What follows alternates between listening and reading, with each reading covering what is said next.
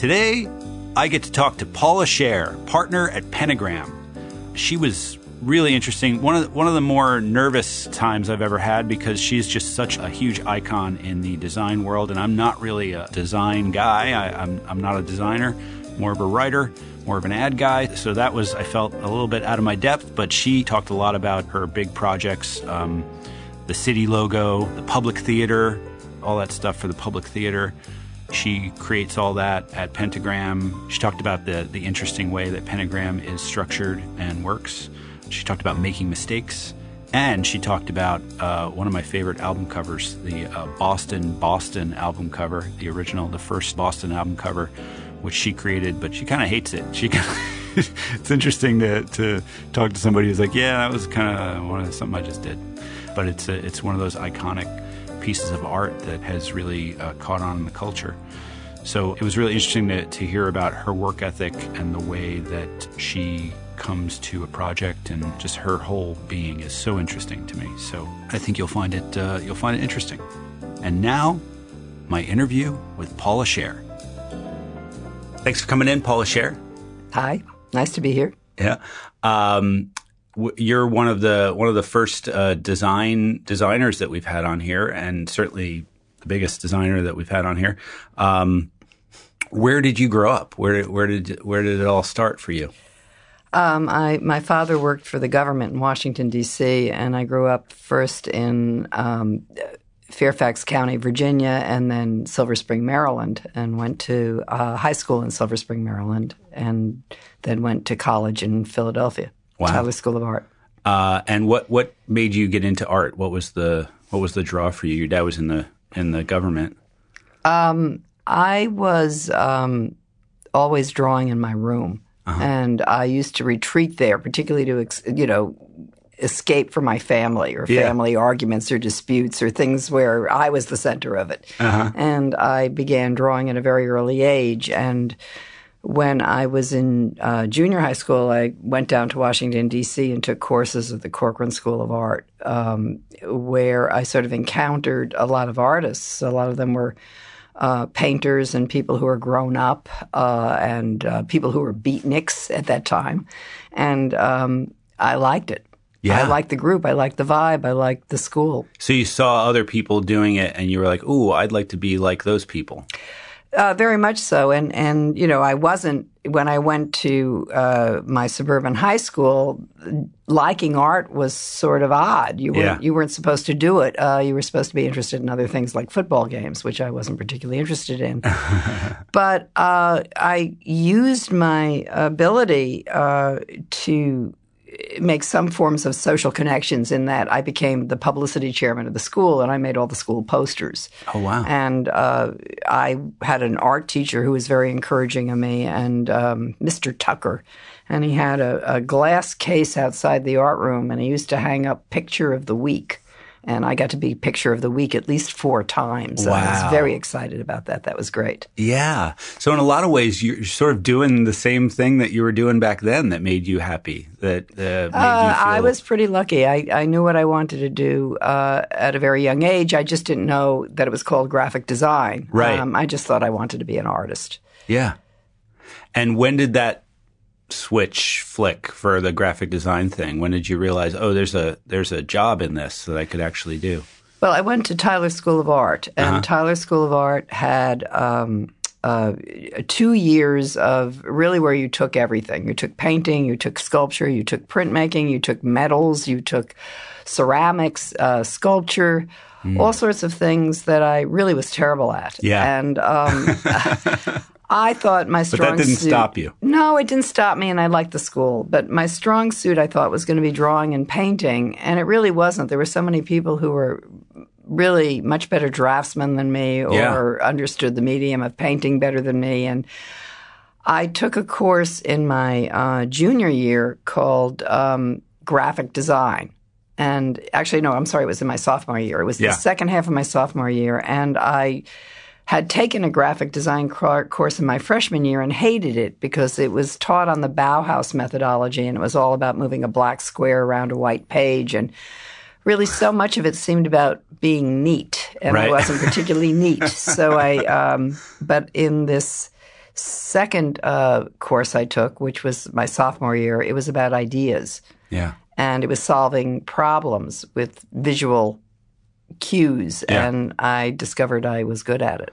Oh, so it took you almost 2 years. It took me 2 years to and for me, finding what I'm good at is an ever evolving playing field. I'm still trying to find out what I'm good at. Yeah, you are. Absolutely. Still to this day. Still to this day. When was the last time you found something that, oh my God, I'm good at this, that I didn't realize I was good at? What was I know your paintings are something that sort of... I'm still learning from projects I'm working on. For example, I've been working for the Public Theater for over 25 years, and I'm still discovering how to do it. Yeah. What in what way?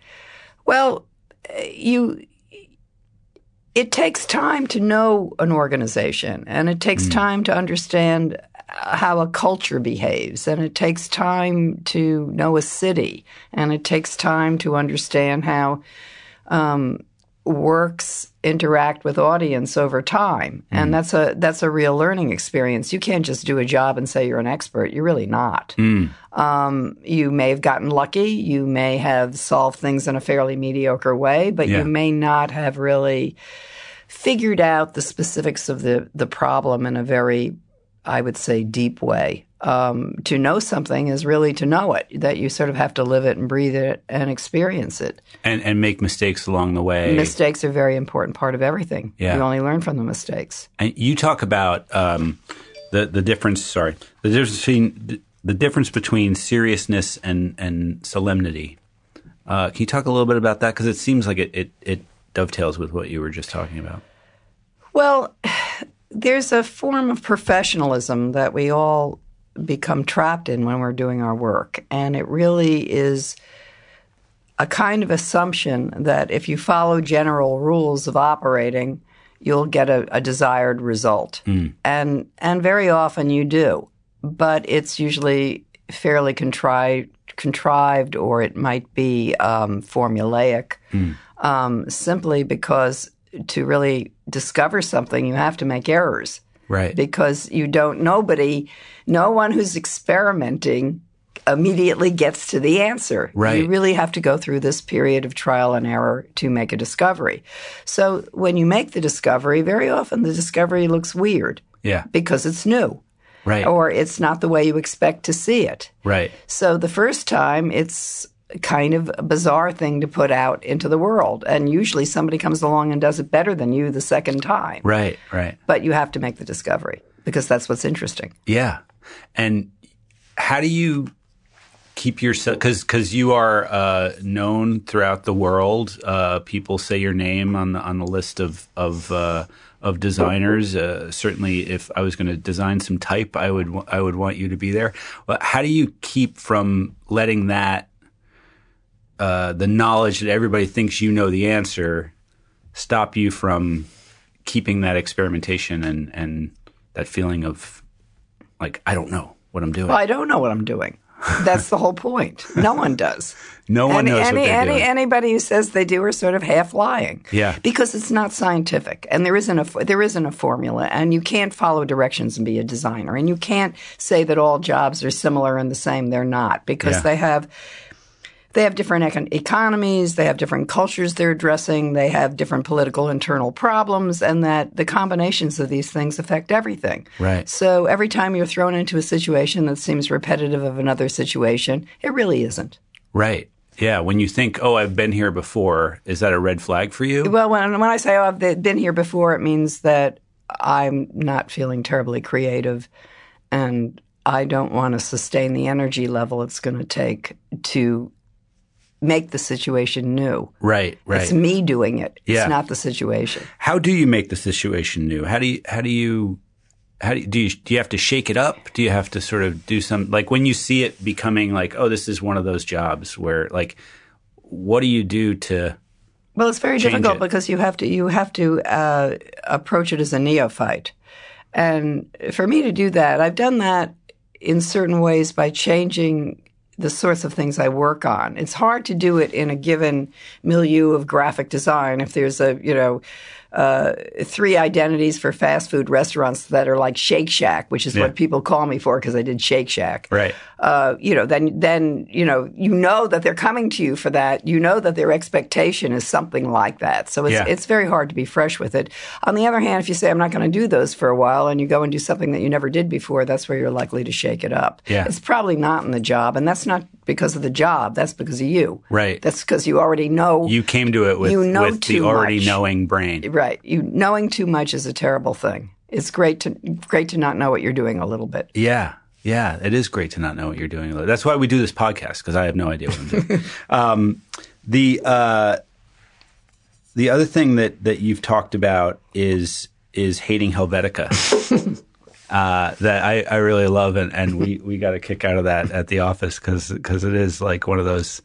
Well, you gotta hate it. You gotta hate it, but then you came around. Well, in school, and I think this is really true of everybody. When you're a designer in school, and you're starting to understand the world, and you're starting to understand visual culture, it's your job to overthrow what came before you. If you're not doing that, something's wrong. It's your job to be a brat and say, I don't want to do that. I'm going to do it this way. And that's how stuff gets invented. And the young generation always does that. Yeah.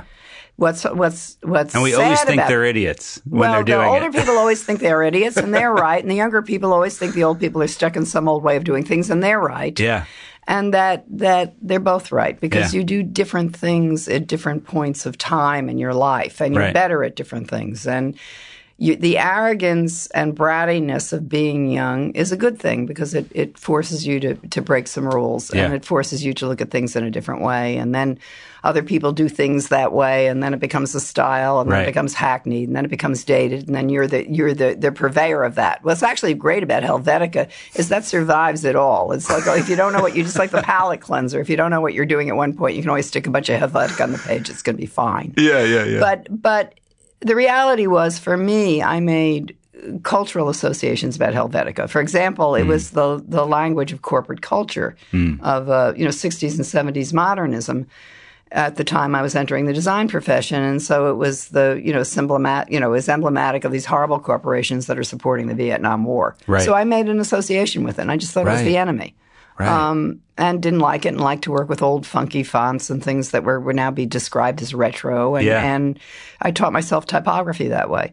And I wasn't that unusual. I think that each generation does that to a degree. I know people rebelled against me at a certain point, and that they're supposed to do that. That's their job. Yeah.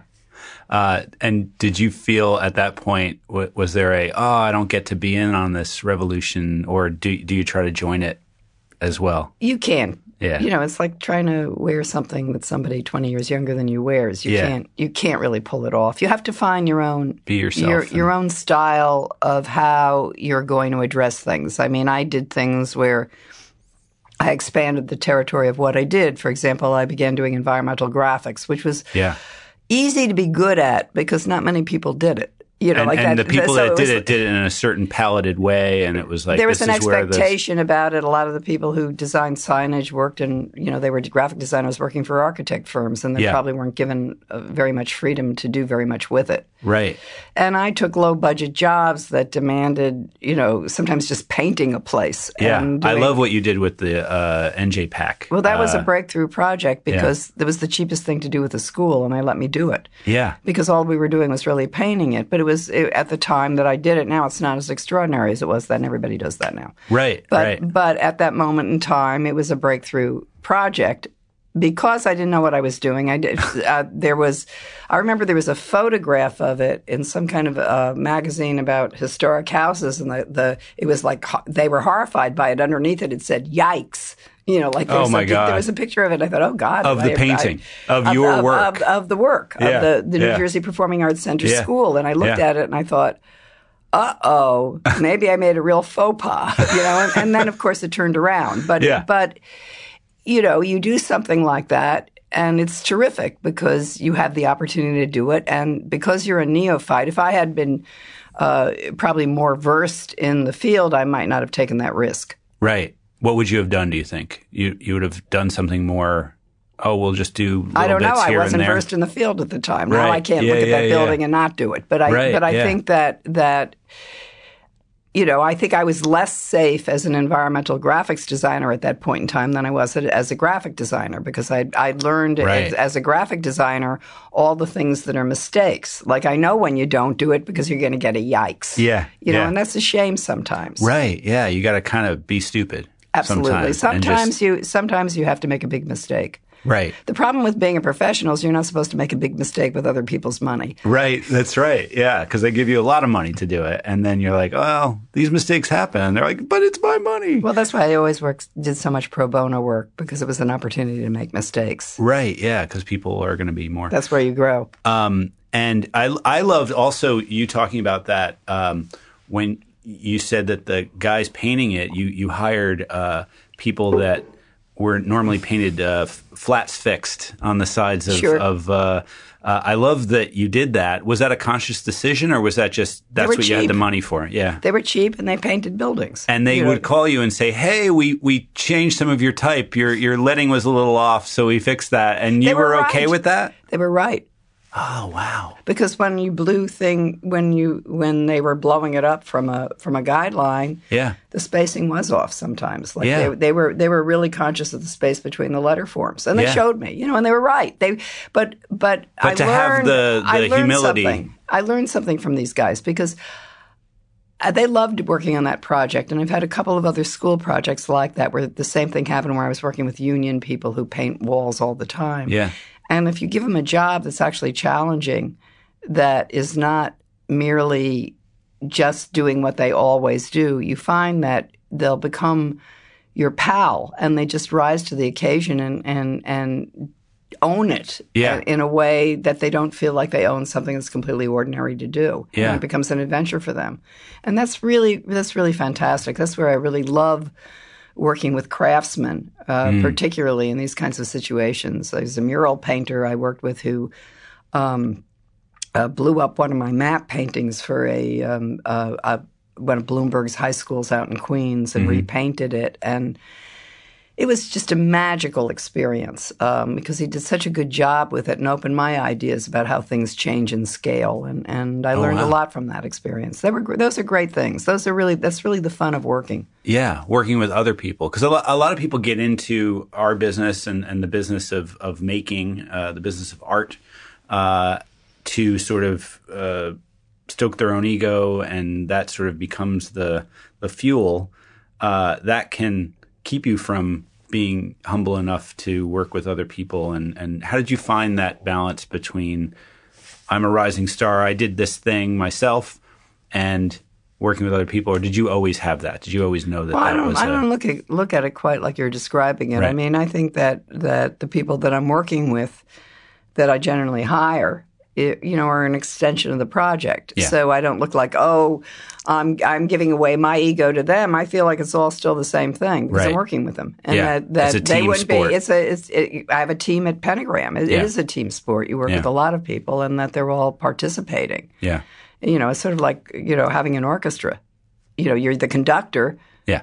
But if the violinist stinks, you can have a bad violin solo, so that's part of the mix of the way you work. I mean, I don't think they're very – I mean, there's some designers that work all by themselves in a vacuum on their computers, and it has to do with the sort of jobs they take. The sort of jobs I'm generally doing are large scale and require a lot of collaboration with lots of people. Yeah. And you like that? I like some of it, and I don't like other parts of it. I like it when I know how somebody thinks, and I feel confident about what's going to happen. Mm-hmm. Even if I don't know what's going to happen, I feel confident that their talents and their reliability and the nature of the way we work together is going to see it through. And I feel very uncomfortable when I don't feel like I'm in control of the situation, or I don't know the person, or they disappear, or that sort of thing can make me very uncomfortable. Yeah. How did you get your first job? What was that like? At which story. Level? I've been your first professional. Your first you worked at Columbia Records, right? That was not my first. I had a number of jobs. Mm-hmm. I had worked very, very briefly for a crappy advertising agency called Lennon and Newell. That was just I worked in the bullpen for maybe 3 weeks and thought, I got to get out of here. In Philly or in New York? No, in New York when I first moved to New York. And then I quit that job, and I think for a period of time I wanted to be a children's book illustrator, and I was going to take the summer off and illustrate a book I'd written. And what happened was I had seen an editor at Doubleday with this book idea, and I showed him my portfolio, and he said, "Well, if you want to do a children's book, the best thing you can do is write one." So I actually went off and wrote one, and I came back with it, and he took the manuscript and the illustrations I made, and he lost them. And the book was about a bear family that were hibernating for the winter. And they wanted to go to sleep, but they lived in New York City, and an owl had moved next door. Not an owl, a kangaroo had moved next door, and they were practicing dancing or something like that. And there was this complicated narrative about these animals in a brownstone building that were all at war with each other because of these various activities, and it was drawn as cutaways of the building. And shortly after I lost the manuscript, I went looking around New York for another job, and I got a job at Random House designing the insides of children's books. And when I was at Random House, this illustrator named Stan Mack came up, and he was doing books with Random House, and he used to come into my little cubicle and smoke cigarettes because I smoked cigarettes in there. So it was like this little smoky cubicle. Yeah. And I told him that I'd written a children's book and what had happened with it. And he said I told him the story, and I drew the sort of a diagram of the cutaways of the building about how all the animals move through the apartment building. And he said, if you let me illustrate it, I'll sell it. And so I said, sure. And I did a diagram of the book and gave it to him. And he took it to an editor at Pantheon named Jane Fader. She was just around the corner in the Random House building, and sold it. So I was 23 years old, and I had a children's book published. And it is now reprinted by Princeton, but it was in print for 22 years. Wow. And then Princeton reprinted it, I think, 4 years ago, so it's still on the market. Yeah. And, it was just this stuff is accidental. Yeah. But I had thought of it, and I had written it. Yeah. And there was a thing there that I had done. But I didn't plan it to be that way, nor did I plan that I would get this little job at Random House. Right. Or that this illustrator would come into your cubicle because he smoked too and say, hey, I'll do it again. And then you to have the humility of just like, sure, yeah, you go do it. Like I could see you being like, no. Only I can do it. Like I did it right, or I did. I don't know. I didn't have that. I never had that kind of. I was so amazed that somebody was even interested in it. Yeah. So, and he was. Stan Mack used to do something in the Village Voice called Real Life Funnies. Yeah. I mean, his work was quite famous. It wasn't. So, and he had the ability to sell it. Right. So why not? But then. In my job at Random House, my boss was leaving, and I was going to sort of be left there and inherit a new boss. And he felt bad because he thought I, might not be treated well or appreciated or get a raise or grow. And he had a friend who worked inside the promotion department at CBS Records. And he said, why don't you go? You could work for Ted Bernstein. Mm. And I went over and I took a job inside the promotion department of CBS Records, which was sort of a silly department. Mm. And for a period of time, I designed ads for things like Cashbox and Billboard, and they were very boring and silly. But I did a couple of good ones. And there was an art director at Atlantic Records, and he wanted to hire me to do ads at Atlantic. So I took that job after I was in that CBS department for 2 years. Mm. And I went to Atlantic, and at Atlantic, the covers and the advertising were done in the same department. So I got to design record covers. Wow. And you designed one of, America's favorite albums covers. Boston. Which I hate. Yes. I think we can play 10 seconds of More Than a Feeling now during the podcast. Please don't. Yeah. No, but you say I hated that. I always hated it. I always hated it. I still hate it. But I'm totally charmed by it. Yeah. And I'm amazed that the records seem to have survived in the country and in the culture a very long period of time. Yeah. I was in my kitchen chopping an onion about 2 years ago, listening to Wait, Wait, Don't Tell Me on NPR. Mm-hmm. And Peter Sagal started asking a question of the contenders, and the question had to do with spaceships leaving the Earth after the Earth blew up. And he said, like the Boston cover. Now, he's telling this to the people who were the contestants. I guess it's 2017. Yeah.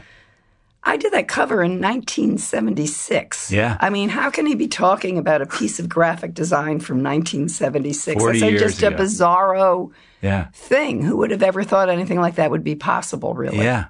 It's Especially like the when American you're taught flag. You're taught it's ephemeral. Yeah. Maybe it isn't. Yeah, maybe it isn't, because they're back. I have a record player. I'm trying to teach my kids to play records. They still don't get it. Well, vinyl, there's something about those big albums that, I mean, even at the time I stopped because things turned into CDs. CDs, yeah. I knew that the album covers were the thing. Yeah. That they were the quintessential to listen to a new album. Yeah. And if you like the music and the artist and be able to look at the art and read the liner notes and look at the graphics and look at the lyrics sometimes that was really fantastic. Yeah.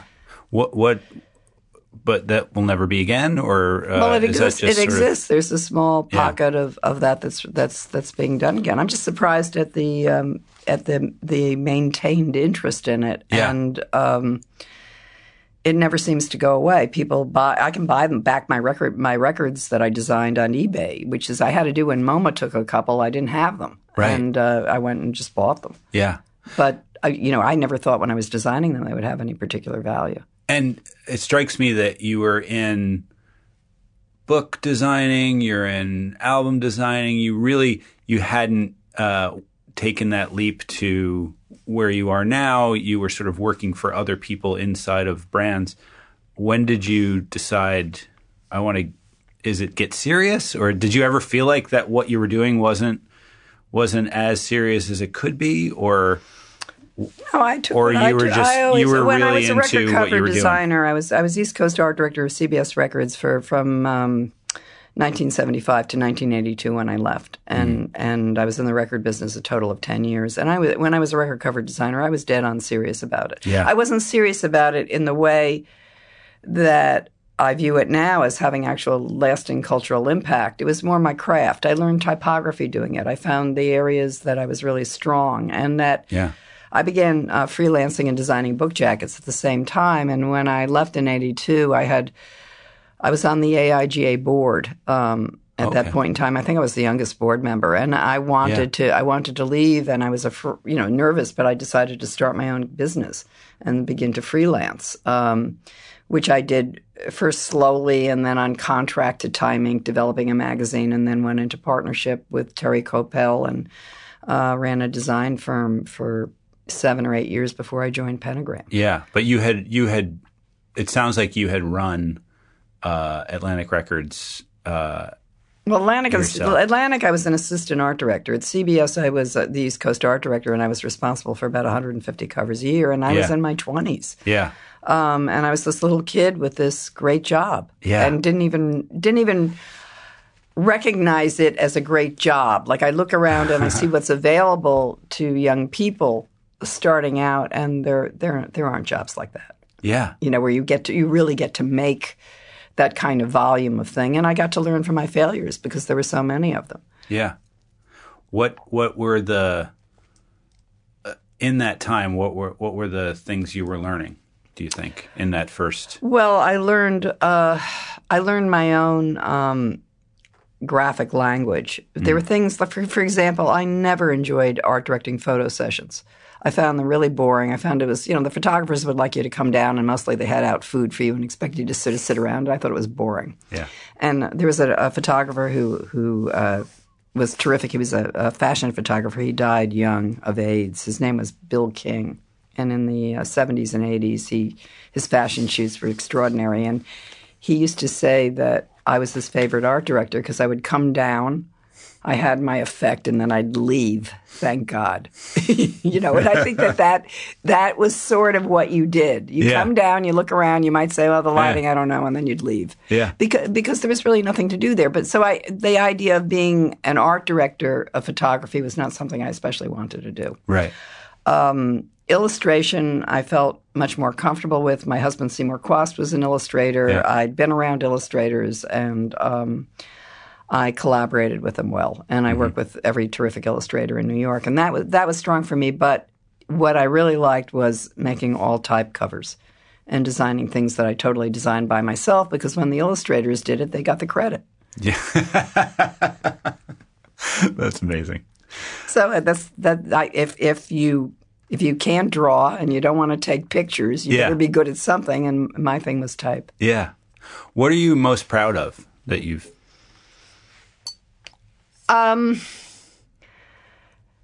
I can't say an individual piece of work, because I just don't. You know, like I do. There are things I've done that I feel like I made breakthroughs with. I felt that way, obviously, about the public theater. I felt that way about when I did the New School, and really got criticized, and then it became a fad. You know, like you know that sort of watching something. If you feel like you sort of push a boundary, and then people follow, is sort of exciting. Yeah. I think my environmental graphic work as a body, I feel very, very pleased with. Yeah. You know that, but I don't pick and choose favorites, because I know the foibles of every single one of them. Yeah, you can't. It's like a Hollywood actor watching their performance. Right. You see where you messed up. I did a job recently that I think I enjoy, because it was the least. There were no mistakes in it. Like, there were no screw ups in the building of it, which was this headquarters for Scholastic, which is all children's objects and from children's book illustrations that are blown up into real objects, like Captain Underpants, you know, blast through a wall, or Harry Potter is on a stained glass mural on the ceiling, and I enjoy it. But I can't say it's my favorite project. Mm-hmm. You know, like I look at it and think, oh, we finally got it right here. You know, there weren't any big mistakes. Right. That went off without a hitch. Yeah. I like the quad cinema that we did recently, too. That was fun. Oh, okay. You know? But you know, I can't say, oh, is that no, it's not my favorite piece of work ever done. You know, like nothing is. Nothing is. Right, nothing is. The next one. The next one. Yeah. What is the next one? I can't tell you. Oh, okay. You said 90% of what I do is teaching clients how to see. Right. How do you do that? Asking for a friend. She's in the room. This is serious. Yeah. I mean, designers always tend to think, well, the client just doesn't get this, or the client's stupid, or designers, as my partner Michael Beirut always said, is the designers are the weird ones and the clients are the normal people.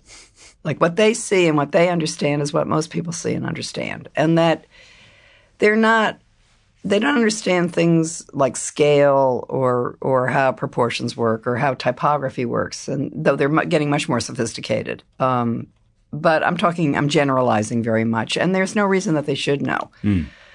So it means that when you're explaining why you're crafting something a certain way, that you have to be able to first make the client understand that you're crafting it a certain way because you're actually in support of the idea that the two of you have agreed upon. Mm. And that in that agreement to carry out the certain functions that the thing has to do in relationship to its audiences, you're making specific choices that involve color and scale and the form of typography. And sometimes I'll even give a typographic lecture to say, well, this used to look cool at this period of time, but now you don't use it anymore because it's fallen out of fashion, like a pair of pants that are too long or too short. Mm. And begin to make analogies that they would understand, and ultimately, through example, get them to understand why you're doing something.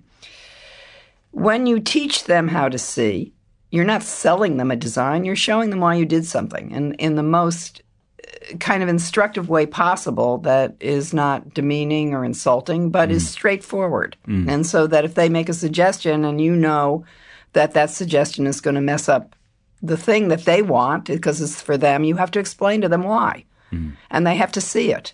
And not feel like you're just being argumentative, right, or that you just don't want to do it or don't want to try it. That's right. Yeah. Or sometimes you try to show them. Right. That's dangerous, but you can try to show them. It's Sometimes a slippery slope. It's a slippery slope, but mostly it's worth it. Yeah. I would say. You've been at Pentagram now for how long? 28 years. Wow. Last week. Wow. What is it about Pentagram?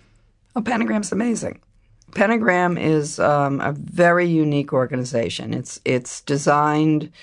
It's a design business that's designed for designers to work. It is a partnership that is a cooperative where the partners are elected in. They're usually outside designers within the community, and we, as a group, look and find like-minded designers who want to join, who we think have the talent and the ability to grow, and we select them as partners. And over the period of time, their careers sort of go up and others stay flat, and there's an arc over it, and we all share profit, and we all share intelligence, we all share space, and we share a cook. And we don't share staff. Our teams are unique to the designers, to the partners. The partners. Each partner has their own team. Each partner makes their own team. The teams reflect the partners' personalities. And then services like accounting and PR and technology are shared. Right. They're shared all resources and overhead space. And stuff. So it's a great place to work. Yeah. It's really very atelier-like. And you're running your business like you would run it on your own. You have your own clients. You take whatever you want. You pay your team whatever you want. But you have to show a profit at the end of the month, just like you would if you were in your own business. Yeah. That's great. And you have the support of others That's right. there to help you. What advice do you have for young people looking to sort of get themselves known by someone like yourself? What do you like to see from people? What do you look for when you're looking for a new member of the team, or when you're thinking about, who to hire? I look at thinking and craft. I've looked at the same thing for years, that if you're going to work for me, you have to understand how ideas work, and you have to understand typography. So that's what I need to see, because I need to know that if I ask you to do something, you're going to know how to do it. Very often I hire my students because I already know what they know. Right. The thing is that the difference between what you do in school and what is professional experience is very, very broad and different. Yeah. And that if I see a student who I didn't teach and they have a terrific portfolio, I don't know how much of it was them and how much was their teacher. Yeah. And I don't know how long it took them to do it. Right. So that's always a little nervous making. Yeah. So we may try somebody out. Yeah. And they either sort of sink or swim, which is the way that thing works. Yeah. Pentagram has a drop-off policy. You can send your book up, and there's somebody who looks at it centrally and makes recommendations to people looking for people. Right. Like that exists. Oh, that's cool. So people can just bring their stuff over to Pentagram. Well, they can send it over to an associate who pre-screens it. Got it. And that's the way that works. Some people get in through reference. Yeah. They're all different ways. Yeah. Are the graphic designers and the designers and the creatives you see now, are they similar to you when you were coming out of school, or is there a difference now? Well, I think the scale of the business changed. When I started as a designer, it wasn't a very trafficked area. Most people didn't know what a graphic designer was. Right. And I remember I could make a phone call and get in and have an appointment with art directors who actually looked at your portfolios in person. Right. By the time I was at CBS, I think 10 years later, the industry had grown so much that I had drop-off policy. And I would look at portfolios, and if somebody was really good, I'd make an appointment for them. But it had already moved from there's enough time that you could actually sit and talk to somebody to the drop-off. Now, most people send me portfolios online. Yeah. And that's tricky because I can't get back to everybody. I get a lot of them. I answer most. And they come from all over the world. Right. Yeah. What are the trends that you're seeing now that you are really interested in? I think now is actually a great it's an amazing time for typography. There are incredible young typographers around. There's this really wonderful course called Type at Cooper, where kids are going and they're learning to draw type and program type, and it's producing some really wonderful results. There are it's a very broad international community of type. I still think one of the best organizations that still functions the way it should is the Type Directors Club. And you get to see the best designs from all over the world, and a lot of young people are doing it and creating their own fonts. I think there's almost not a single project where it's an identity program for somebody where I don't make a bespoke font now. Right. Because of the nature of being able to draw it and program it. Yeah. It's really changed. And it's actually better for the organizations economically, because it used to be that you ordered type from a type house and you paid for each usage. Then you purchase the font, and now you purchase the font and you pay a license. Yeah. If you have it drawn, you don't have to repay the license. You own it forever. Right. So it's really better for the organization to have their own typography. Yeah. It's part of the brand. It's literally part of the business. Absolutely. Wow. Do you what books and where do you get your inspiration right now?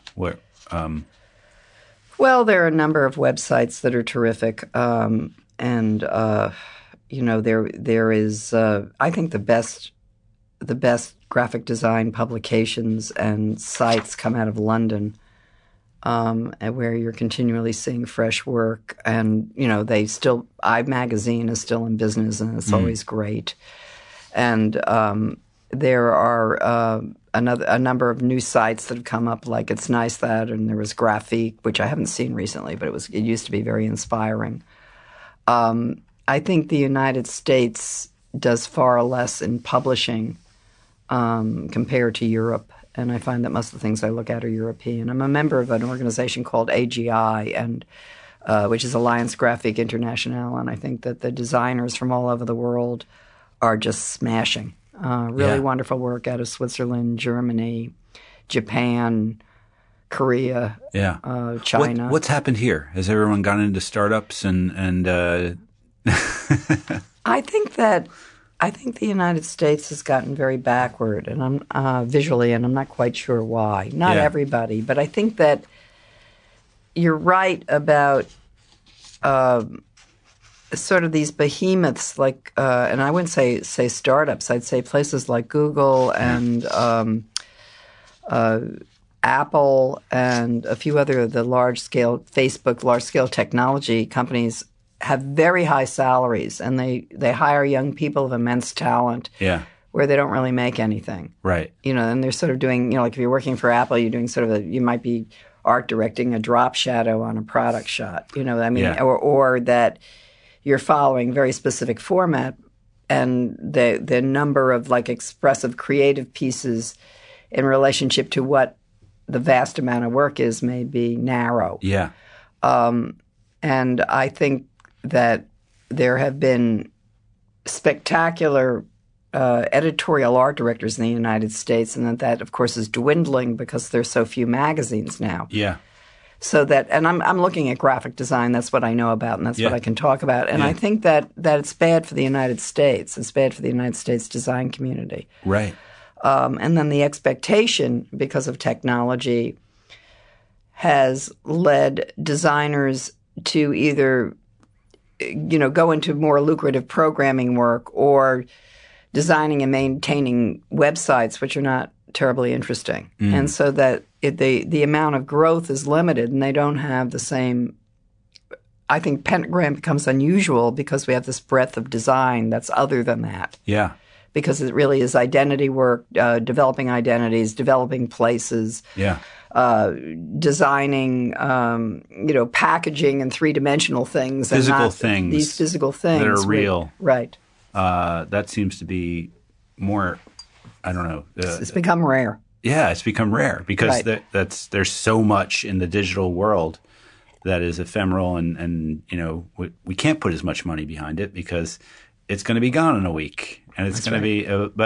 And it strikes me that sort of dovetails with the whole movement of in-house creative departments for brands like Google and brands like. Well, in-house departments are great, but brands like why so? Talk to me about that. Well, I mean, they're all because you were different. at Columbia. You were sort yes, of I think I'm a big fan of in-house art departments. I think first of all, if I design an identity, I really want there to be a great in-house art department who are working with that identity because they'll grow it. That if you give, I always say this thing, and it's not. I say it a little bit tongue-in-cheek, but I actually think standards manuals are sort of useless because if you've designed something and you know what the thing looks like, a good designer can look at the work, analyze it, and make something that looks like that fairly consistently and has the ability to adapt it when there's a situation where what's in the manual doesn't work. So that the manual is sort of useless to them because once they know the fonts, the name of the font and how the thing's supposed to look, they'll do it. Yeah. A bad designer with a manual is a disaster because no matter how much stuff is in the manual, there's always going to be something there that isn't covered, so they're going to do something terrible with it. So therefore, why make the manual? I mean, it's sort of yeah.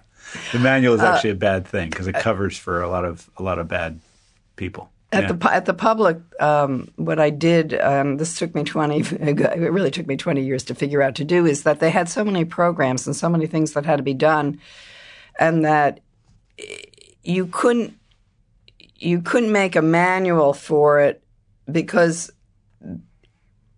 they would just look like it would become rote. It wouldn't be it wouldn't have spirit. Right.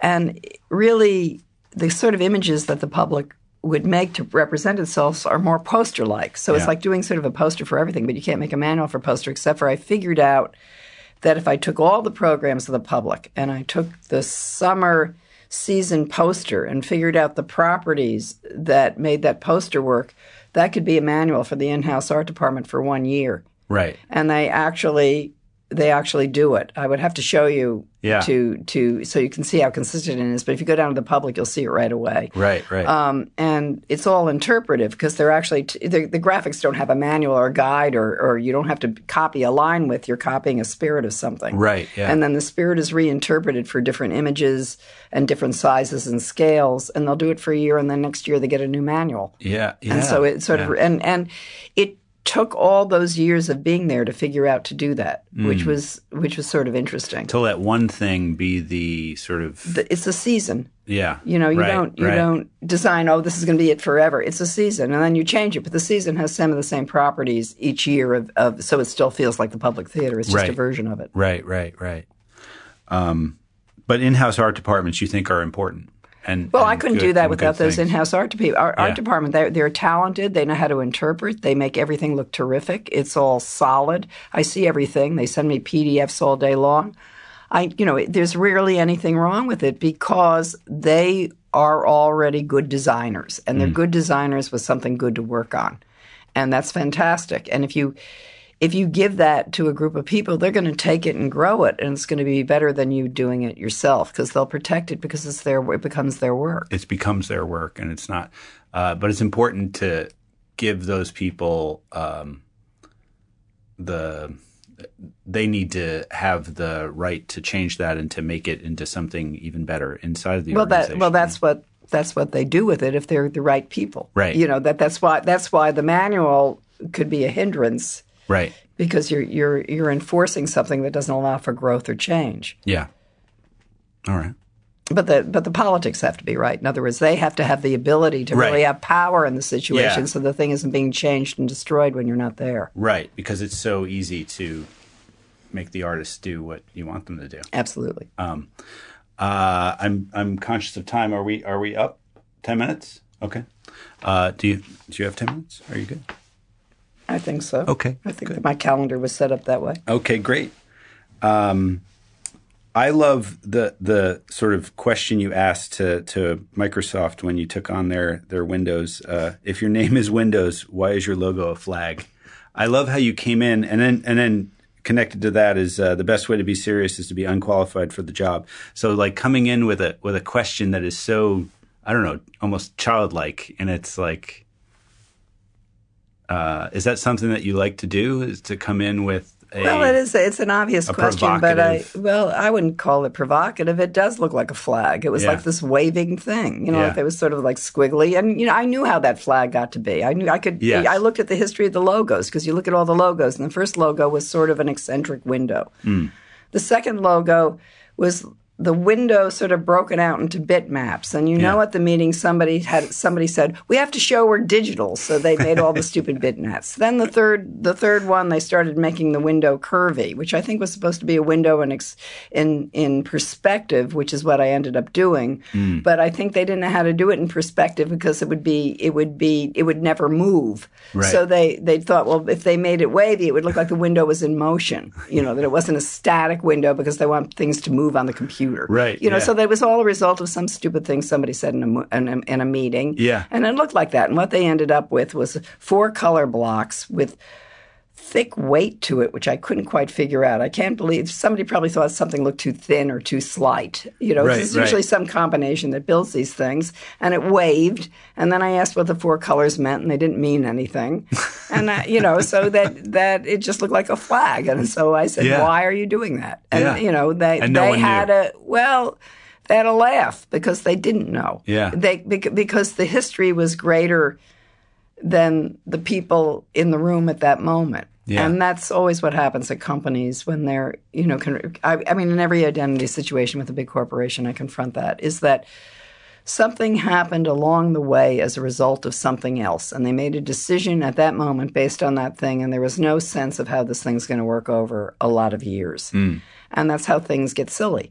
Yeah. And that's why it's sometimes good to stay involved, or why time actually matters.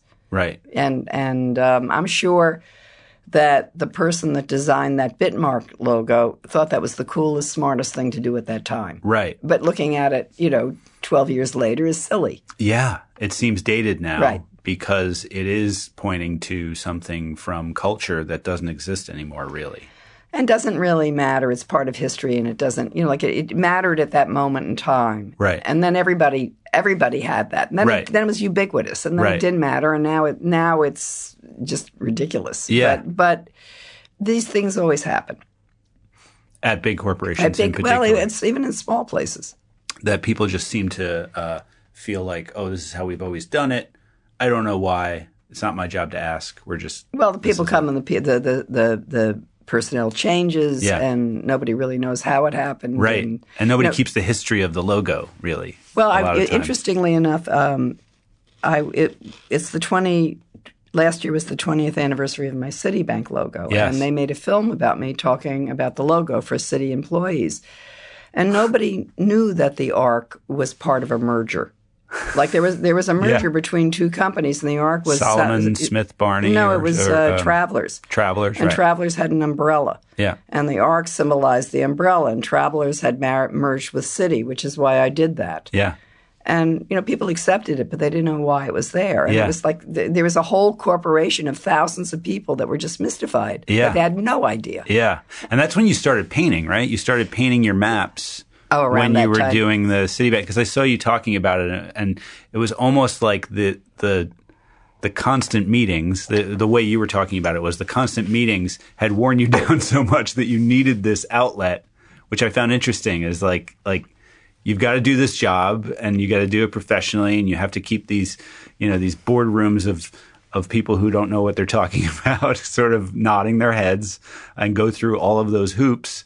And it takes a long time. Something that should have taken probably, I don't know, a few months took years and years. Well, it was these iterations of the same thing that were really the most monotonous part, because it had to be seen a little bit this way and a little bit that way and a little bit this way and a little bit that way, and it went on and on and on for a year and a half. And then they never made a firm decision on actually selecting that logo.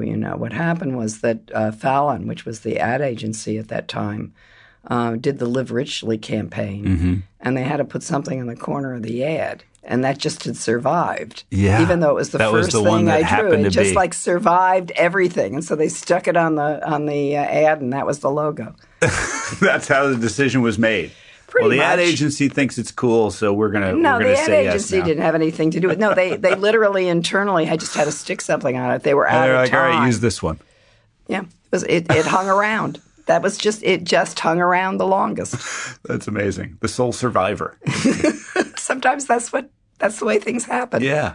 But you started painting, and is that like an outlet where you can just be free and clear, or was it at first? I know it's changed over time. Well, I began doing it because I felt like I didn't make anything with my hands anymore, and I started out as a designer who did, and I began painting at my weekend house where I had space, and I could paint these big things that were very slow and very laborious. And I liked the fact that they took a long period of time in relationship to design, which except for approvals, doesn't take any time because you do it on the computer and it's almost instantaneous because you can see it so fast. Yeah. So they were opposites, and they balanced me. I never had the intention particularly of showing or selling or having galleries or anything like that. That was all more accidental because a friend of mine who was a painter and had a gallery came up and saw them and took them to his gallery. And that sort of started that. And I didn't, I'm at a different gallery, and I have a print gallery, and it's a lot of years. Building or and there are different things I've been doing with it over the years, and I still paint. I took a lot of commissions over the past couple of years because I was building a house, and that sort of burned me out. But it's now it's part of my life, and I try to manage both. Yeah. And I go periods where I'm more focused on one than the other. Right now, I'm much more focused on my design, I think, than my painting. Yeah. You're more focused on that? Yeah. I got very back. I have a sort of a palette right now of very interesting clients and interesting work, so I'm just very involved in it. Yeah. And it goes back and forth. That's great. Sometimes I think I'm, emotionally focused on the paintings, and sometimes I'm emotionally focused on the design. Anything else that I didn't ask? I'm sort of new at this, and I can't think of a thing. Okay. Well, thank you very much for coming in. Thank you. Nice to be here. I really like your microphones. Thank you. You made the A-list. Welcome to the A-list. You made the A-list. Now you're one of us. You made the A-list. The rich and famous. You made the A-list. Everybody else sucks. So that was my interview with Paula Scher. As I said, I was really nervous about that one. She's sort of the Paul McCartney of design, and I did feel like I was in the presence of somebody really great. So I'm sorry if I was less interesting with my questions, but she was lovely and talked a lot about the way she comes at projects, and really grateful that she came down. We're trying to do more design things to get that sort of aspect of the business into people's heads, because it's a pretty cool way to make a living when you can see your work on the top of a building. That must be amazing. The A-List podcast is an inspiring action from DeMassimo Goldstein, sponsored in part by Ad House Advertising School. It's recorded at Gramercy Post in New York City. Our producer is Casey Valigursky. Our research was done by James Neiman. Our engineer is Joe Webster. And our show was edited by Matt Stillo. I'm Tom Chrisman. You can find me on LinkedIn, or you can send me an email at tom@digobrands.com. Special thanks to Mark DeMassimo for believing in this inspiring action. And thanks to everyone listening around the world.